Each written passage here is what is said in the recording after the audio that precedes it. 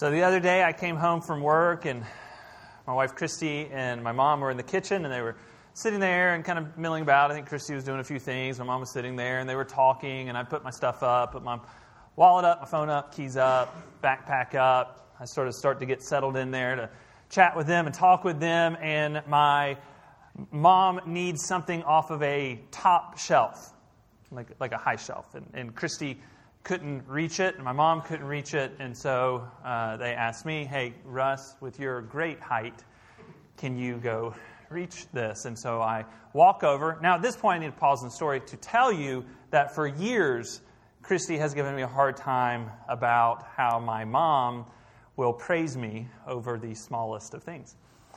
So I walk over to this very high shelf, extremely high. Most people could not do this feat. And I reach up with my great height, and I pull a cup off of the shelf, and I hand it to my mom. And my mom looks at me with such love, beaming with pride, and she says to me, "You are so good at getting things off of high shelves."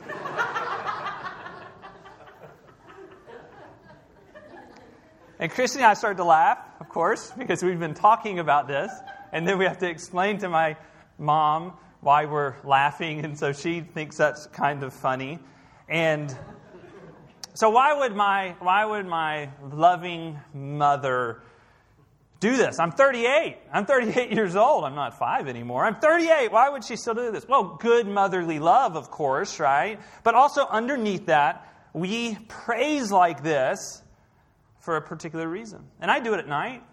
I do it every single night. I do it during the day, but I do it at night, especially when I tug my girls into bed and I snuggle up close to them and I say, "You are so wonderful and you are so lovely," and you just dote on them. I mean, we did it yesterday at a soccer game. I mean, there are 5- and 6-year-old little girls out there. They don't have a clue, mostly, what's going on. The ice cream man pulls up, and it's like we can't get them focused again. One girl, I'm pretty sure she tripped before she blocked a shot on the goal, and we all praised her like it was the best soccer play that have ever been played before. We're all standing, and we do this all game for all the girls, not just for one or two, for all of them, right? Just constantly praising them. Why are we doing this? Well, we do this not because they're perfect, right? We do this because we want them, just like my mom wants me, we want them to live out of their belovedness. That's what we're doing. Like we're just going, man, I hope this person knows they're loved and they can live out of that, because there's going to be a whole bunch of other stuff in their life trying to get them to live out of it. Because we know we're sinners. We know we're imperfect. We know that. That's not hidden. If you're not aware of that, ask a few people around you. It'll become clear very quickly. We know that. It's all there. And what we've been learning in Genesis chapters 1 through 3 is what we're going through, chapters 1 through 3. And what we learned, especially in that first chapter, that great poetry, that we were created out of a dance of love. Every other creation story is a story of chaos, creation coming out of chaos. And here comes the Christian story. And it's a story about us being created out of love. So, identity is always God's first declaration, right? That's the first declaration over us in the Bible. Chapter 1, you are created out of love. You are beloved. That's the first declaration put upon you. And then immediately, all these other declarations start in on you, right? To get you to question who you belong to, or who you are, or what it will be that will make you up to be who you are. Like, who are you before performance?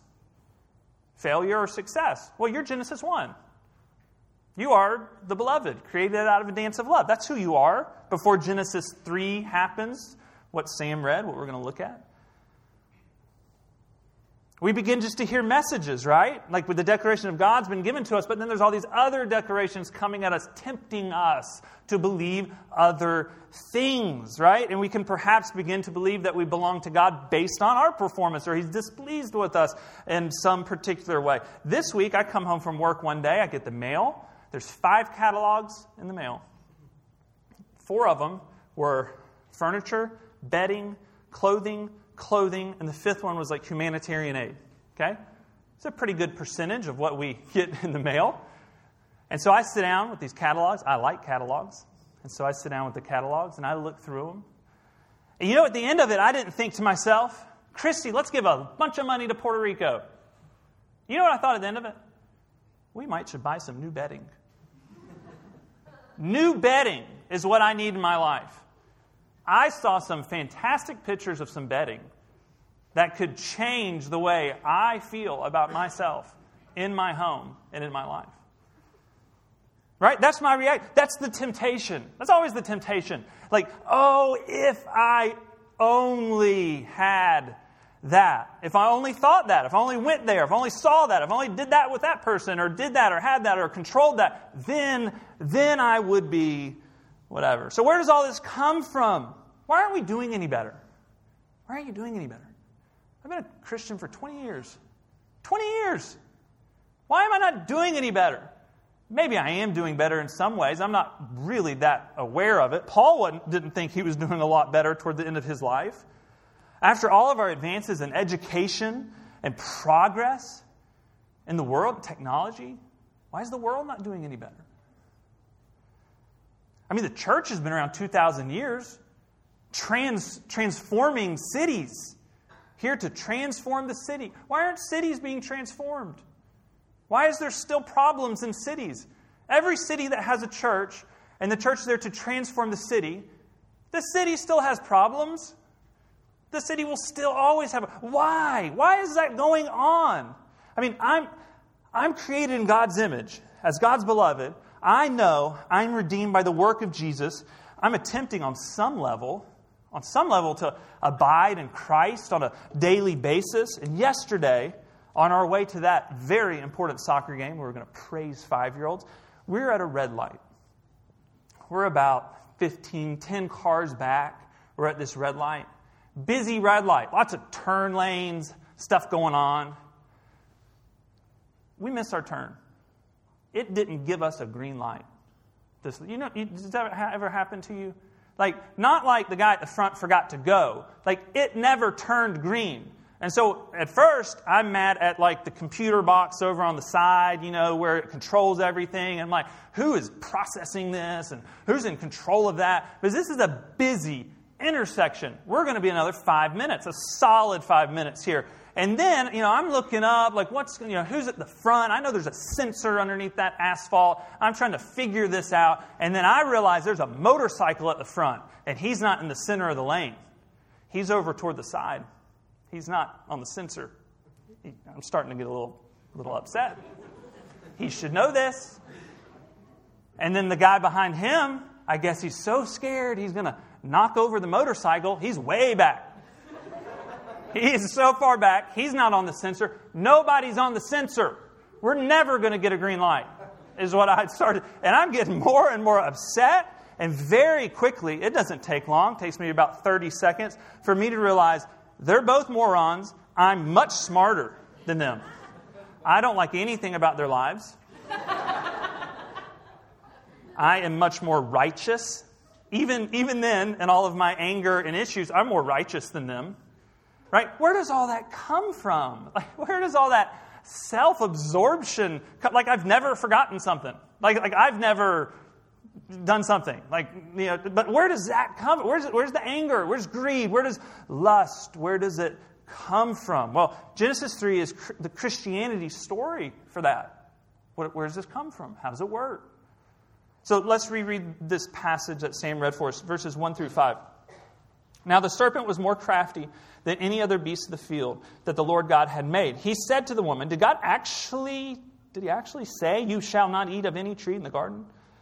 And the woman said to the serpent, we may eat of the fruit of the trees in the garden. But God said, you shall not eat of the fruit of the tree that is in the midst of the garden. Neither shall you touch it, lest you die. But the serpent said to the woman, you will not surely die. For God knows that when you eat of it, your eyes will be opened, and you will be like God, knowing good and evil. Now, it's a strange story. Maybe you've heard it so many times you don't think it's strange. It's very strange. Okay, can we just come on out and be honest? There's a serpent talking. Okay, that's strange. Maybe you've just heard it since you're 3 and you don't think about it. It's strange. There's been a lot of debate over the years by Christians and non-Christians. Is this serpent literal? Is this serpent a metaphor? There's lots of interesting thoughts there. Lots of interesting thoughts there. But that's not really the meaning of the text. That's not the meaning of the text. The meaning of the text, it takes on questions like, how does evil and temptation work? You have evil and temptation in your life right now. This is a story for where it started and how does it work? How is God's shalom, how is God's peace in your life disrupted? Why do I believe lies about myself that I already know aren't true? So 4 points to lead us as we think about these things. Point number 1, all evil begins with thought, not action. All evil begins with thought, not action. Verse 1, did God actually say? Just to get you thinking, right? Just to twist the thoughts a little bit. This is why what you think matters. Truth matters. What is true matters. Right? In verse 1, it's sort of like he's saying, sure, you think you know the truth, but are you sure? Are you sure what he said? Could he have said this? Could he have meant this? What about this? Just twisting it just a little bit, because what you think will eventually affect what you do. Evil always begins with what you think, but what you think will eventually affect what you do. That's point number 1. Point number 2, evil does not deny God. Evil denies the goodness of God. Right? We see here, there's never a question whether God exists. The question is just whether He's good or not. To distrust what God has already said about you, declared upon you, and has for your life. So if we backtrack to verse 4 and then read all the way through verse 7, but the serpent said to the woman, you'll not surely die. For God knows that when you eat of it, your eyes will be open, and you will be like God, knowing good and evil. So when the woman saw that the tree was good for food, and that it was a delight to the eyes, and that the tree was to be desired to make one wise, she took of its fruit and ate, and she also gave some to her husband, who was with her, and he ate. And then the eyes of both were open, and they knew that they were naked, and they sewed fig leaves together and made themselves loincloths. So here we see 2 things arrive into the garden, right? Sin entered, a way of living apart from God's provision. It entered the world. It entered our lives. And shame came with it. And shame is to be living in the thought that you are not enough without something else. It all began right here. And we live with it all the time. I just need some new bedding. Right? If I just had some new bedding. Or something else. Right? That's what the serpent is saying. There's more. God's withholding from you. Provide for yourself. Take more control. He may be real. But He isn't really good. He's withholding. Obedience, that's kind of like holding you back. It's holding you back. You need something else. So break away from it. And with that lie comes the destruction of sin, and it comes the horror of shame. And it does not create the promise of freedom that it's saying it's going to give. Point number 3, evil is always in the conditional. Evil is always in the conditional. Here's what I mean by this. Say you're in a conversation with your brother, and it starts out pretty friendly. You start talking about immigration, friendly conversation. Then you talk about Trump. Then you talk about whether an NFL player should be allowed to take a knee or not. Or should he be forced to stand up for the national anthem? And so you're having a good conversation. It gets a little heated because your brother is opinionated. And he has opinions. He's strong. He's dominant. His points get a little longer each time he talks. And then when you try to share your opinion, he starts to interrupt you. And what you see at this point is the structure of the conversation changed. At first, it was the structured a certain way. It was a give and take. So a 50-50. But then over time, his opinions are lasting longer and longer and longer. He's interrupting you. He's getting louder and louder and louder. The whole structure has changed. You tell him to cool off a little bit. Hey, cool off a little bit. And the odd thing about the whole thing is you and him actually are pretty close to each other in the content of what you actually believe in this conversation. But the structure has changed it so much that what he's doing is he's reminding you of what he's always done, and that is that he thinks he's smarter than you. Right? See, a conversation has content. Every conversation has content, but every conversation also has structure. And this is Genesis 3. Genesis 3 has a conversation that has content, but this conversation also has structure. And Minister Paul Walker, he's a minister in Charlottesville. If we lived in Charlottesville, we would shut down our church and we would go listen to this guy preach every week. And what he says is he says that sometimes the overall structure of the conversation is as important as the content. Meaning, the serpent speaks in what Walker would say is full conditional sentences, right? It's like a promise. Right? The first clause expresses the condition. The second is the main clause expressing a consequence. So it's like this. If it's sunny out today, you will get sunburned. If I drive a 1961 Porsche 356 Speedster, I would be as cool as Dylan McKay from 90210. It's a conditional thought. If I eat of the tree, I'll have more control over my life and be more fulfilled.